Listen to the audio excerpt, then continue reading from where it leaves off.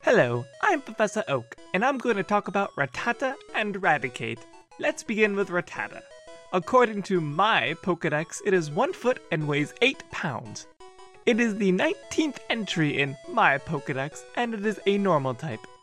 Bites anything when it attacks, small and very quick.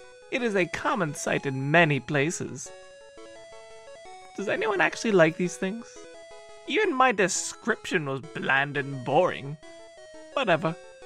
Lastly, we have Raticate. According to my Pokédex, it is 2 feet 4 inches and weighs 41 pounds. It is the 20th entry in my Pokédex, and it is a normal type. It uses its whiskers to maintain its balance. It apparently slows down if they are cut off. Oops! And this has been Professor Oak Teaches Pokemon. Next time we will talk about Spearow and Fearow.